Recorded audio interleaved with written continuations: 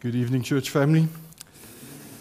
It's good to end off the Lord's Day together, and I trust that as we do so, the Lord is blessed and honored as we honor Him on His day, on this Lord's Day. If you have your Bibles, please turn with me to Genesis 49. Although my focus will be chapter 50, I do want us to read for the last bit of 49 again.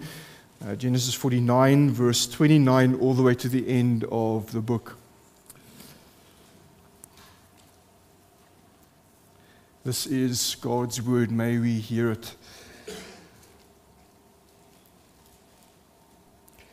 Then he, Jacob, commanded them and said to them, I am to be gathered to my people. Bury me with my fathers in the cave that is in the field of Ephron the Hittite, in the cave that is in the field of Machpelah, to the east of Mamre in the land of Canaan, which Abram bought with the field from the Ephron the Hittite to possess as a burying place. There they buried Abram and Sarah his wife. There they buried Isaac and Rebekah his wife. And there I buried Leah.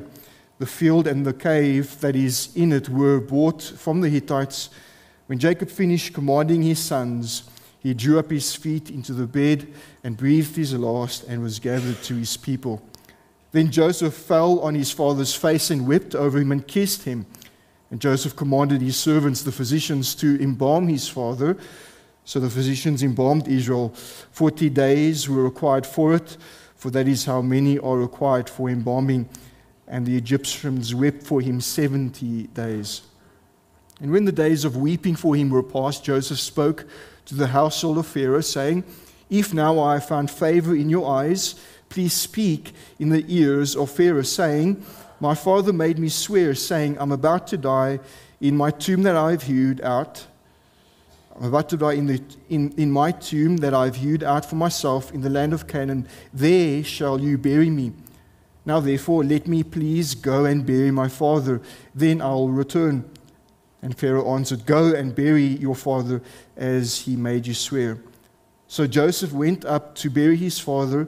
With him went all the servants of Pharaoh, the elders of his household, and all the elders of the land of Egypt, as well as all the household of Joseph, his brothers, and his father's household. Only their children, their flocks, and their herds were left in the land of Goshen. And there went up with them both chariots and horsemen, and it was a very great company. And when they came to the threshing floor of Atad, which is beyond the Jordan, they lamented there with a great and grievous lamentation. And he made a mourning for his father 7 days. When the inhabitants of the land, the Canaanites, saw the mourning on the threshing floor of Atad, they said, This is a grievous mourning by the Egyptians. Therefore the place was named Abel Mizraim. It is beyond the Jordan. Thus his sons did for him as he commanded them. For his sons carried him to the land of Canaan and buried him in the cave of the field at Machpelah, to the east of Mamre, which Abram bought with a field from Ephron the Hittite to possess as a burying place. After he had buried his father, Joseph returned to Egypt with his brothers and all who had gone up with him to bury his father. When Joseph's brothers saw that their father was dead, they said, It may be that Joseph will hate us and pay us back for all the evil that we did to him. So they sent a message to Joseph saying, Your father gave this command before he died. Say to Joseph, Please forgive the transgression of your brothers and their sin, because they did evil to you. And now please forgive the transgression of the servants of the king, God of your fathers. Joseph wept, and they spoke to him. His brothers also came and fell down before him, and he said, Behold, we are your servants. But Joseph said to them, Do not fear, for am I in the place of God? As for you, you meant evil against me, but God meant it for good, to bring it about that many people should be kept alive as they are today. So do not fear, I will provide for you and your little ones.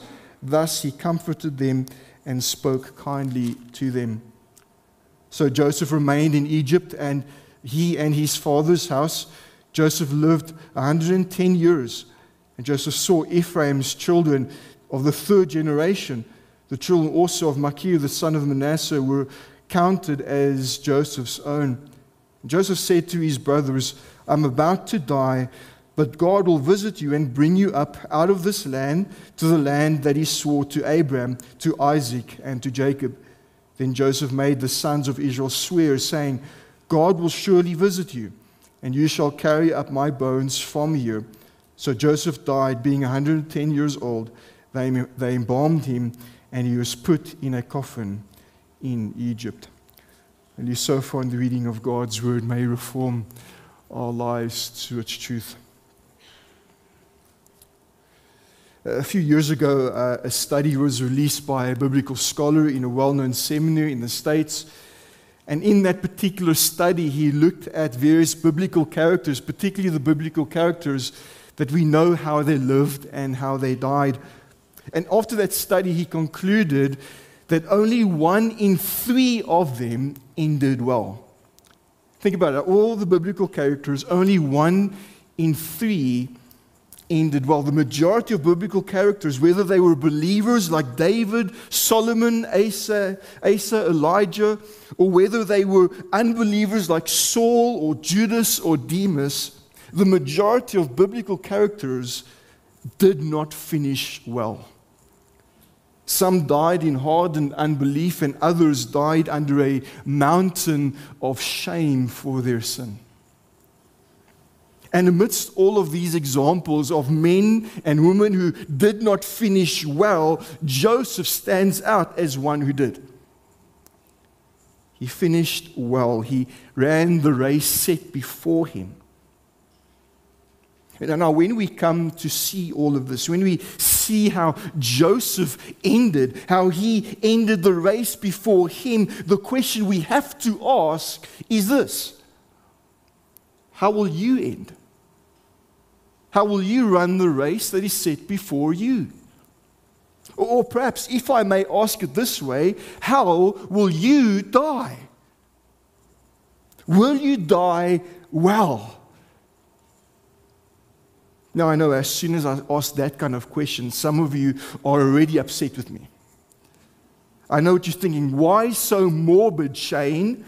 Don't we have enough of death around us? Have we not been through COVID?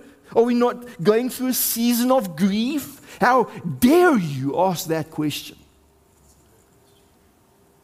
If that's your thinking, I'm sad to say your thinking is aligned with this world.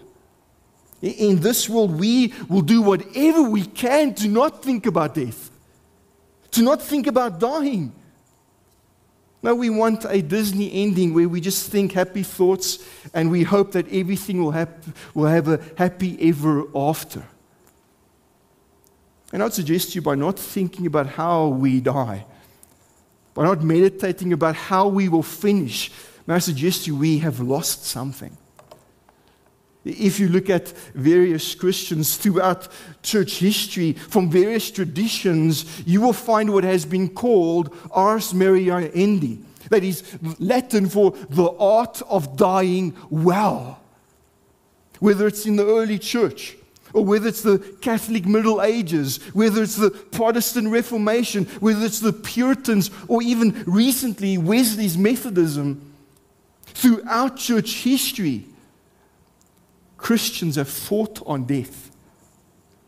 Most of them were more acquainted to death than we are, yet they gave themselves to think on it, to meditate upon it. Listen to Charles Spurgeon. He said this: we are all as on some mighty eagle's wings swiftly on towards eternity. Let us then talk about preparing to die. Is the greatest thing we have to do, and we have soon to do it. So let us talk and think about it. Why? Why think about death? Why talk about it? Why preach a sermon on it? Well, for one, the Bible tells us to. The Bible calls us and tells us that, and calls us to number our days so that we would be wise. Psalm 90, verse 12. David even prays in Psalm 39, verse 4, "O Lord, make me know my end. And what is the measure of my days? Let me know how fleeting I am." See, repeatedly the Bible calls upon us and tells us that we're like grass. We're here today, but we're gone tomorrow. Now why? Why would the Bible want us to think such morbid thoughts? Well, one reason is that we'd be prepared to meet our enemy. We have a fierce enemy in death, a fierce, vile enemy. And so you need to think about him. Young people, youth, young adults, think about death. Think about him now before you meet him. Prepare yourself. Why? So that you would die well. And not just die well, but live well.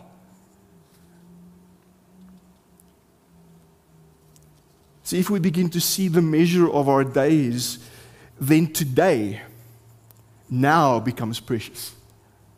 Today becomes a day that we can live well for the glory of God.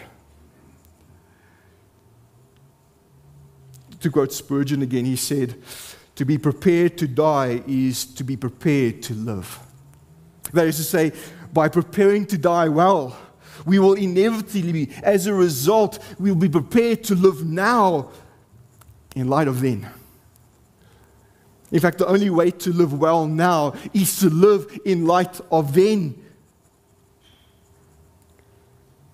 Although a bit simplistic, I think the Puritan Edmund Barker is right. He said this: every Christian has two great works in this life: to live well and die well.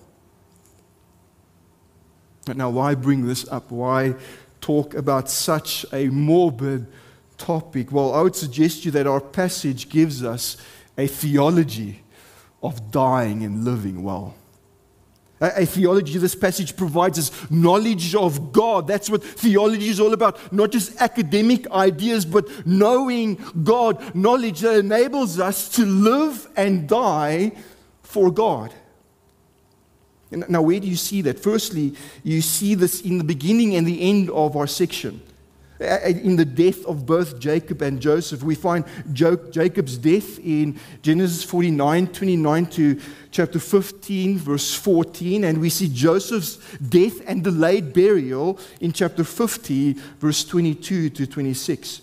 And as we witness both of these men die, we see that they are men of faith and men who end well. And right in between those two accounts, sandwiched in the middle, is the heart of the passage. And there we see Joseph again. And we see how he loves, how he cares, how he forgives. You see that Genesis 50, verse 15 to 21. There we are given another picture of how Joseph lived. He lived with faith in God as one under God, and he lived well. And so in these men, more so Joseph than Jacob, we see men who lived well and died well. And how is that possible? How is it possible for Joseph to do this, to live in such a way that he stands out as one who ends well? Well, I would suggest to you, he had a theology of dying and living well. He knew God. He knew God, and it resulted in him living well under the awareness of God's providence, and he died well with the assurance of God's promises. And the question for us is again, how are you doing? Are you going to end well? Are you on the road to ending well? Are you living well now so that you die well then? And that's really what I want to look at this evening. Two simple questions I want us to ask. How can we die well? How can we live well? The lives of Joseph and Jacob help us answer those questions, particularly when we start seeing their theology. First question, how can we die well? Die on God's promises. Die on God's promises. We've all heard that idiom. where someone says this or that is a hill to die on. And what they mean there is that something is so important that their full conviction and confidence is in that they will forsake all else for this thing. Well, dear friends, God's promises ought to be the hills we die on. They are so important that we should, with full conviction and confidence, stake everything on them and forsake everything for them. We see this in Jacob and Joseph. Firstly, with Jacob, we see him on his deathbed in Egypt, and he asked to be buried in the cave of Machpelah, which is the burying site of his father. And we might ask, why would he do that? That just seems like a schlep. Yet we know he wants to do that. He commands his children to take him there because his faith is in God's promises. Jacob knows that his inheritance is not Egypt because he knows what God has promised. And so he commands his sons to be buried there. Now you might have wondered why our passage describes Jacob's burial with such great detail. I would argue that Jacob's burial and procession from Egypt is a prophetic sign and picture of what is to come. Jacob's burial and procession out of Egypt is a small exodus of the greater exodus to come.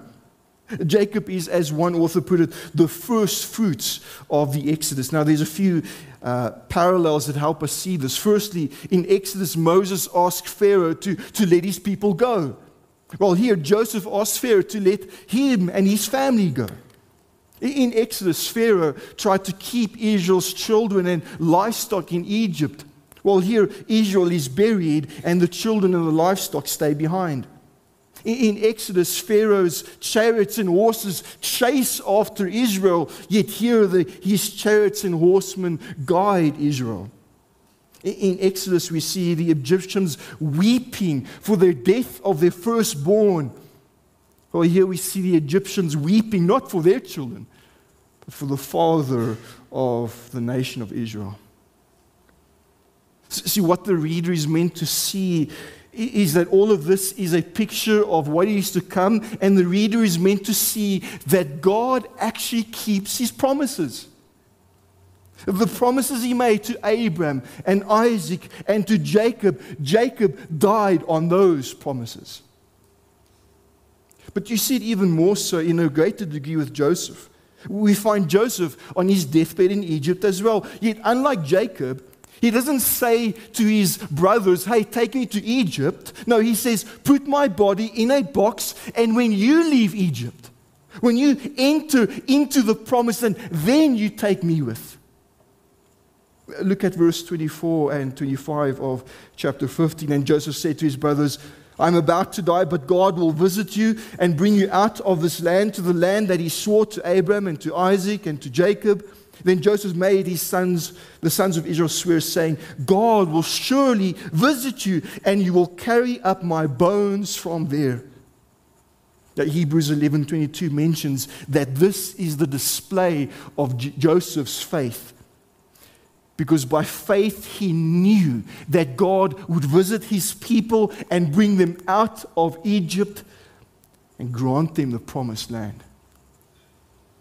How did he know this? Well, Jacob died on the promises of God. He set all on, he forsake all for God's promises.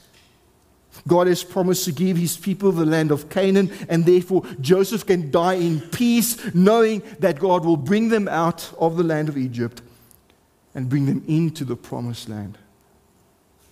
Now think about that for a second. Joseph here is 110 years old. And so if he was 17 years old when he was sold into slavery, then he's been in Egypt for 93 years. 93 years, 20 of which was in slavery, 70 of which enjoyed the prosperity of Egypt. Yet despite his position, despite his prosperity, Joseph's faith is still set on the promises of God. It's so easy for us in light of our world to so enjoy our world that we're completely oblivious to God's promises. They were completely oblivious to what God has given us. Yet we forsake that for this world. Not Joseph. Why? Because he died on these promises. He set and forsake all for it. He bargained everything on God's promises. See, for Jacob and Joseph, the hill they died on were the promises of God. And so let's ask the question, why die on these promises? Why stake all and forsake all for God's promises? Well, simply because God is faithful to His promises. Here is the anchor of the soul of God's people. God makes promises and He is faithful to His word. Have we not often been encouraged by Numbers 23:16 or 19? God is not man that He should lie, or son of man that He should change His mind. Has He said and will He not do it? Or has He spoken and He will not fulfill it? See, God is faithful to His promises, and I would argue that both Jacob and Joseph die on God's promises because they've seen God being faithful. 1, God promised Abraham that his name will be great. Well, here in the exaltation of Joseph, his name is great because the descendant of Abraham is exalted in Egypt. 2, God promised Abraham that he would be a great nation. Well, here, because of Joseph, a family is reconciled and it's becoming a great nation. The fact that both of them get to see their grandchildren is a picture of prosperity and growth. 3, God promised Abraham that he will be a blessing. Well, here through Joseph, the nation of Egypt enjoys God's blessing because of the wisdom of Joseph. Did you see both Jacob and Joseph have seen God being faithful? And therefore they die on these promises. They want to be buried in the promised land because the God who has made those promises has been faithful and He will be faithful. Dear friends, have we not seen God's faithfulness?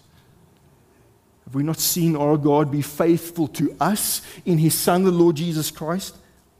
In fact, I would argue we have seen more of God's faithfulness than either Jacob and Joseph ever could have imagined. Yes, God promised to make Abraham's name great.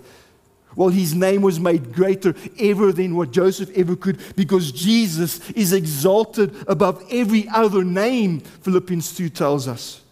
Every other name will proclaim Him as Lord.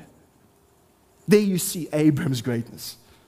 Yes, God promised to make Abraham a great nation, while in Jesus, Abraham becomes the father of not just one nation, but in that nation is a people saved from every other nation. Yes, God promised Abraham that he will be a blessing, while in Jesus, Abraham is a blessing to the nations because Jesus, the seed of Abraham, saves not from famine, but from sin. See, we have seen God being faithful. We have seen Him keep His promises because we have seen Jesus, the son of Abraham, who is a blessing and a blessing to the nations. Here we sit. Yet there's an important parallel between Jacob, Joseph, and us. They died looking forward to God's promises, the promise of the promised land. Well, dear Christian, as we die, we look forward to our promised land. Not a patch of dirt in the Middle East. No, we look forward to the new heavens and the new earth, where we will enjoy eternal life with our God. Dear friends, church, the point is this. Do you want to see God's faithfulness? Yes, look to Joseph. But more importantly, look to Jesus. Because the promise that Joseph put his faith in is the promise that has ultimately been fulfilled in Jesus Christ. In Jesus we see God's faithfulness, and in Jesus all of God's promises find their yes and amen, and therefore those are promises to die on. What better hill is there to die on? Hebrews 10:23 says, let us hold fast the confession of our hope. Dear believer, what is your hope? Is your hope this world? Is it this Egypt? Is it some patch of dirt in the Middle East? No, the promise, our hope is the promise of the resurrection, the promise of new heavens and new earth, the promise of the hope of glory. Where for the glory of God we will exist and enjoy our God. Let us hold fast the confession of our hope without wavering. Why? For he who promised is faithful. Isaac Watts said, I believe the promises of God enough to venture an eternity on it. Dear friends, will you venture an eternity on God's promises? Will you die on that hill God has said and you'll believe it? So how can you die? Well, answer, die on God's promises. Set your confidence, your hope, your faith, your trust in the God who has given you great and precious promises and the God who has promised to be faithful. I read of a story in one of the daily breads of an elderly Christian man who was on his deathbed, and while his pastor was visiting, he became very anxious and fearful.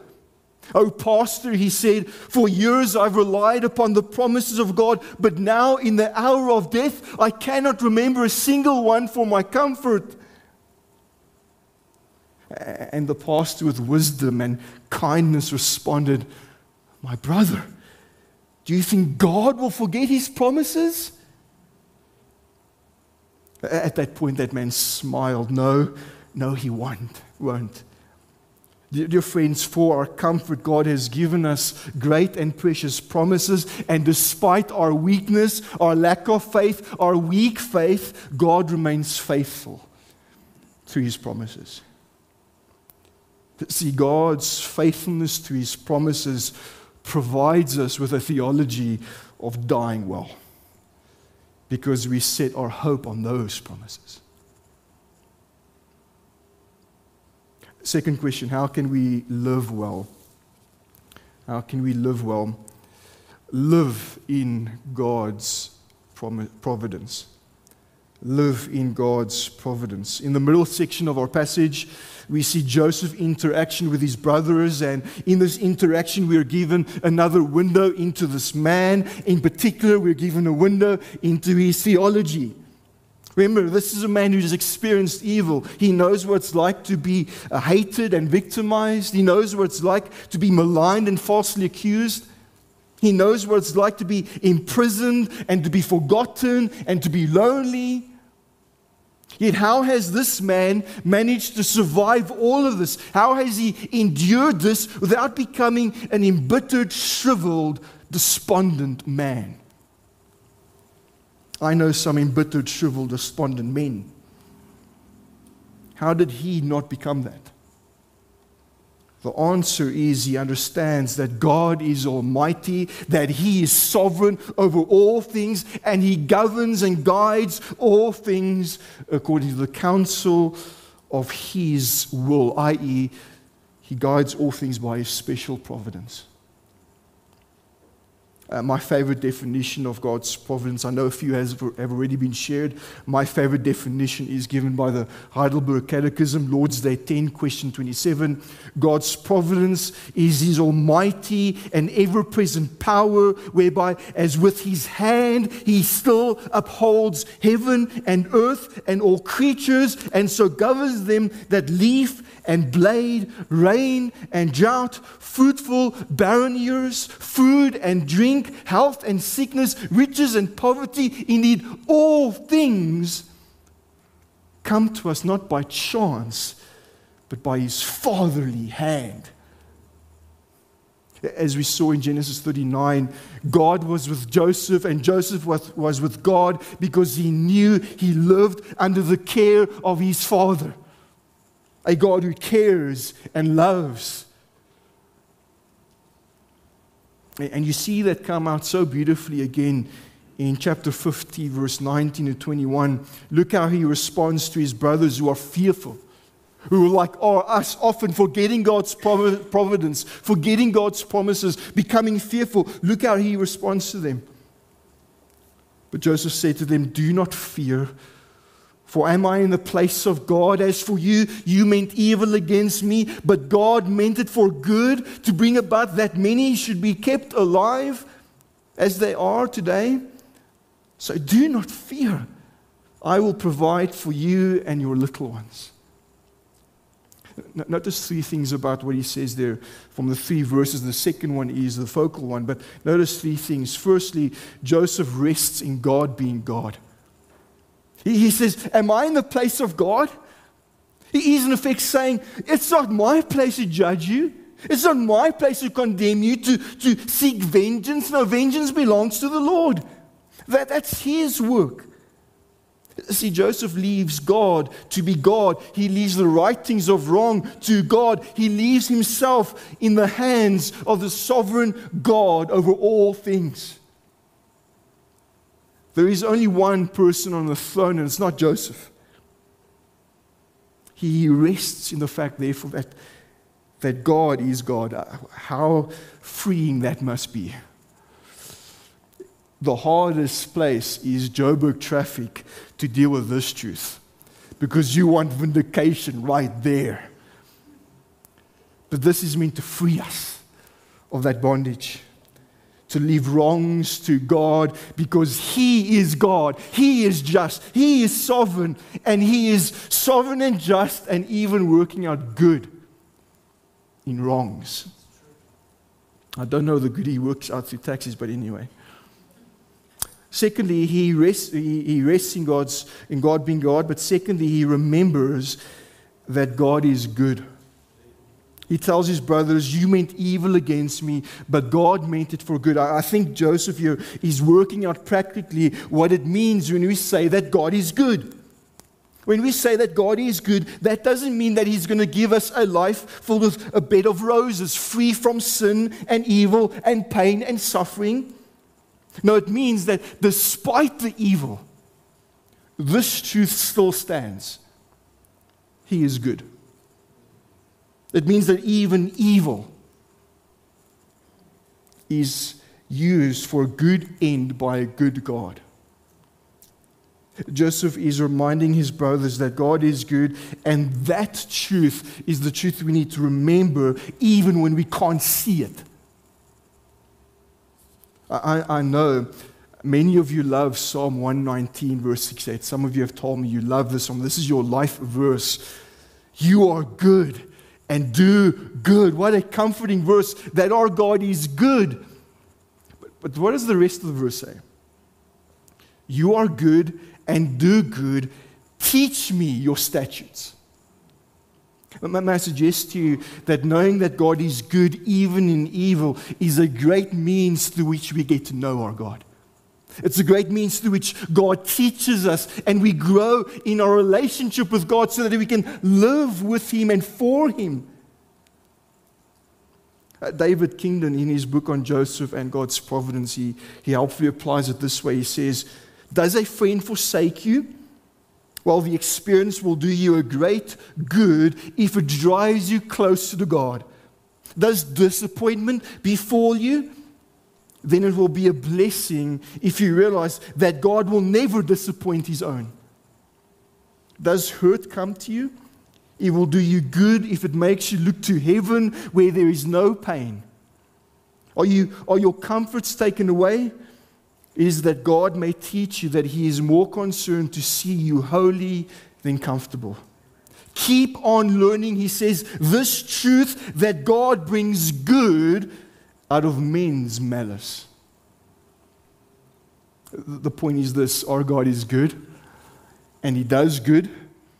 It's our job to learn and grow so that even that evil could be used as means to deepen our faith and our trust and our hope in our God.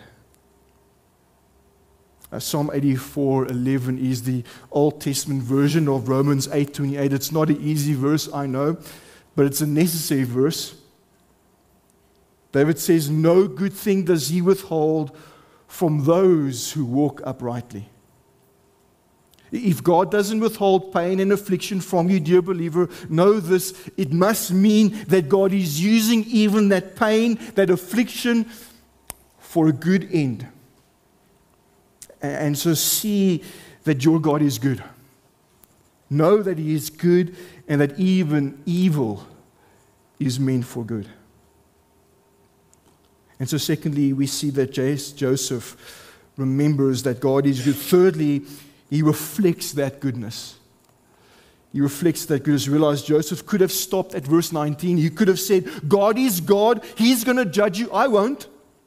He could have stopped at verse 20. He could have said, well, God is good. And despite you, He will do something good, regardless of you. Now, if he stopped there, these brothers would still be under the burden of their fear and their guilt, which would paint Joseph as really unloving and embittered.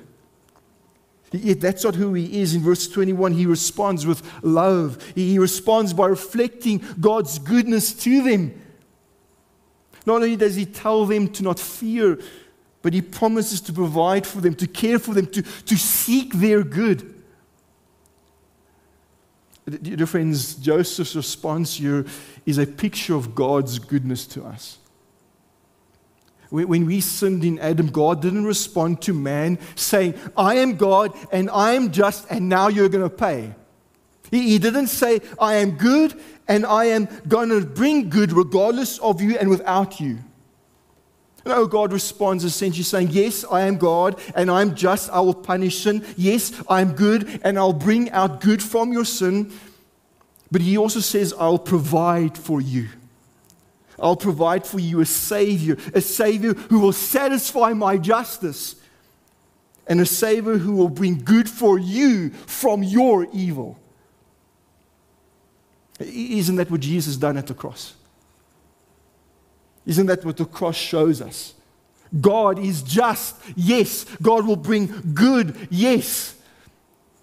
But He does it in providing a Savior for us.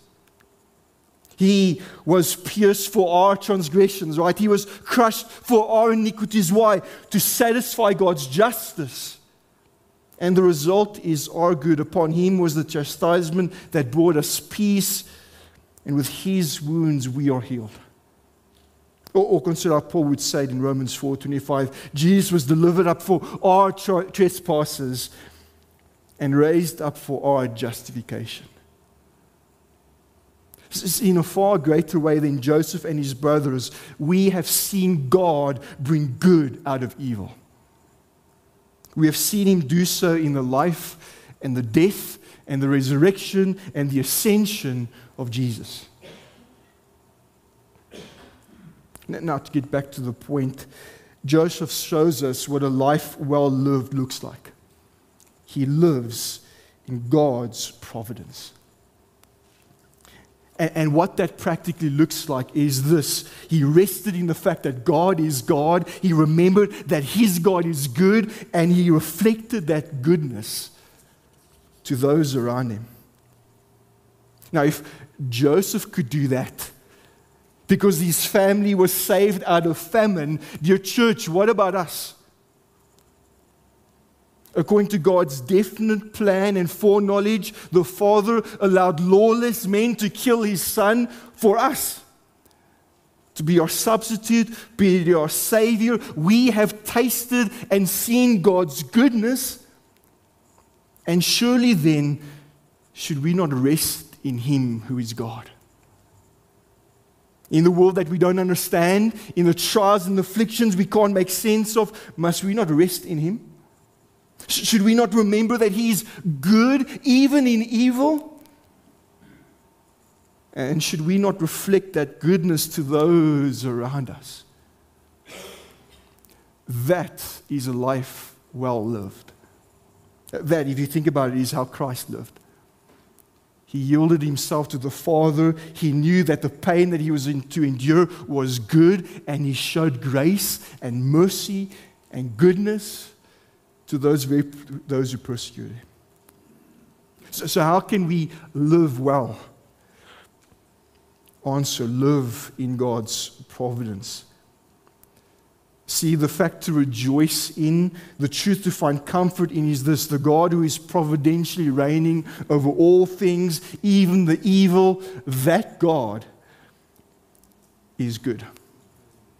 And when we see His goodness, when we note how good He's been to us, then and then only will we begin to live well. Because we know He's in control. Someone has said this: when we remember that, we must remember that if we face the sun, the shadows fall behind us. But if we turn our backs on the sun, the shadows will be in front of us. Obvious. Well, it's often true, isn't it, that we turn our back on God and the thing that we stare in front of us is just evil and trouble and affliction. That's all we see. That's all we get consumed by. And how often we fail to turn our faith to God, to look to Him and to be reminded that He is good, that we live under the countenance of His face, His goodness, His grace. And the result will be, if we look to Him and live in His providence, evil won't consume us. There will be shadows behind us. And so my suggestion to you is this: God's goodness in His providence provides us with a theology of living well.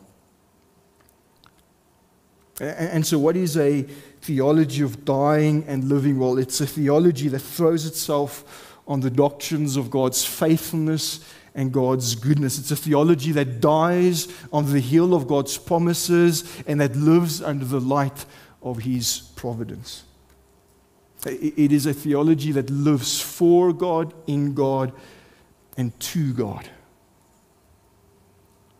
But may I suggest to you, this theology of dying well and living well must drive us to a Christology of dying and living well. If you look at verse 24, you find this beautiful statement of Joseph. Joseph assures his brothers with this: I'm about to die, but God, we know those two words, but God will visit you. Doesn't that even reflect something of what we saw in Ephesians 2? We are dead in our sins, but God has visited us. He saved us. He's given us grace. See, verse 24 is the promise of God visiting His people. It's that promise that brings a solution to the problem of Genesis. There's a huge problem in Genesis. I'm not sure if you knew. Genesis begins with a life in Eden and ends with death in Egypt. Why? Because of sin. Our sin, my sin. We've sinned against God, and the only solution is this promise that God will visit. And that promise is fulfilled in Jesus Christ, the son of Eve, who comes to crush the head of the serpent, the one who comes to give life to those who are dead in sin. See, we need a Christology of dying and living well. See, God's providence and God's promises, the lines of which meet at the cross of Calvary, where God in love gives His Son for us, where the Son in love offers Himself willingly for us. Dear friends, there is a hill to die on.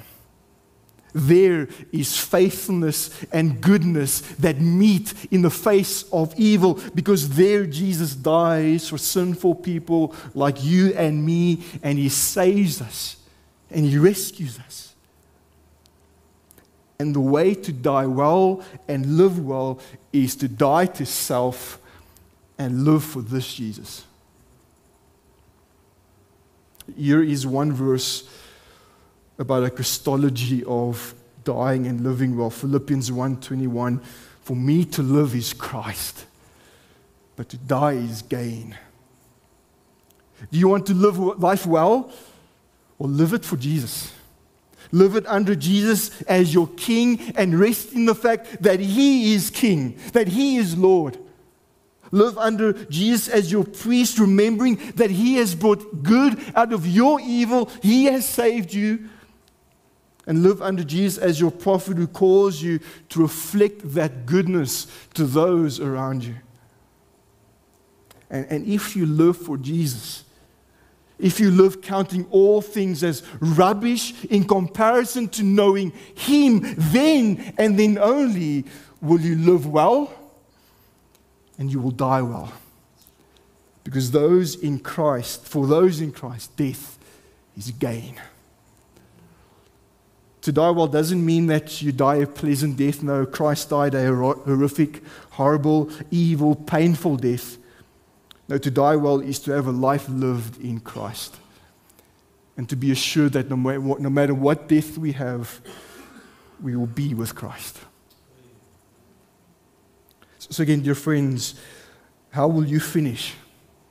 How will you die? Are you preparing to die well? Are you preparing to meet that enemy called death? And more importantly, are you preparing to meet your living Savior? The one who conquers death and who will bring you into eternal life, into His glory. May we break the odds. May you be the 1 in 3 that ends well. Let's pray.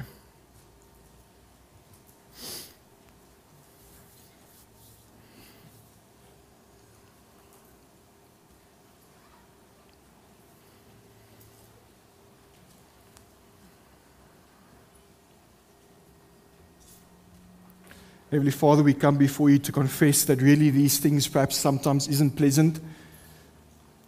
To think about dying well, to do so even when we're grieving, when we've lost loved ones, is no easy task. Yet, dear Lord, as we reflect on these things, we pray that Christ would be precious in our minds, that we would think on His death and the life He lives now. That our faith would be in Him, the one who has answered all of your promises, the one who has fulfilled all of your providences in our salvation. And so with the cross of Christ firmly set in our gaze, firmly embedded in our hearts, we pray, dear Lord, that you'd help us to live well so that we would die well. Dying to self and living to Christ. And help us to see this as not some burdensome task, but to see it as the means through which we enjoy you. Enjoying your presence. Seeing how you fulfill your promises and your faithfulness. To see how you meet us with your goodness, even in dark providences. Oh, dear Lord, stir our hearts with joy in knowing Christ. In His name we pray. Amen.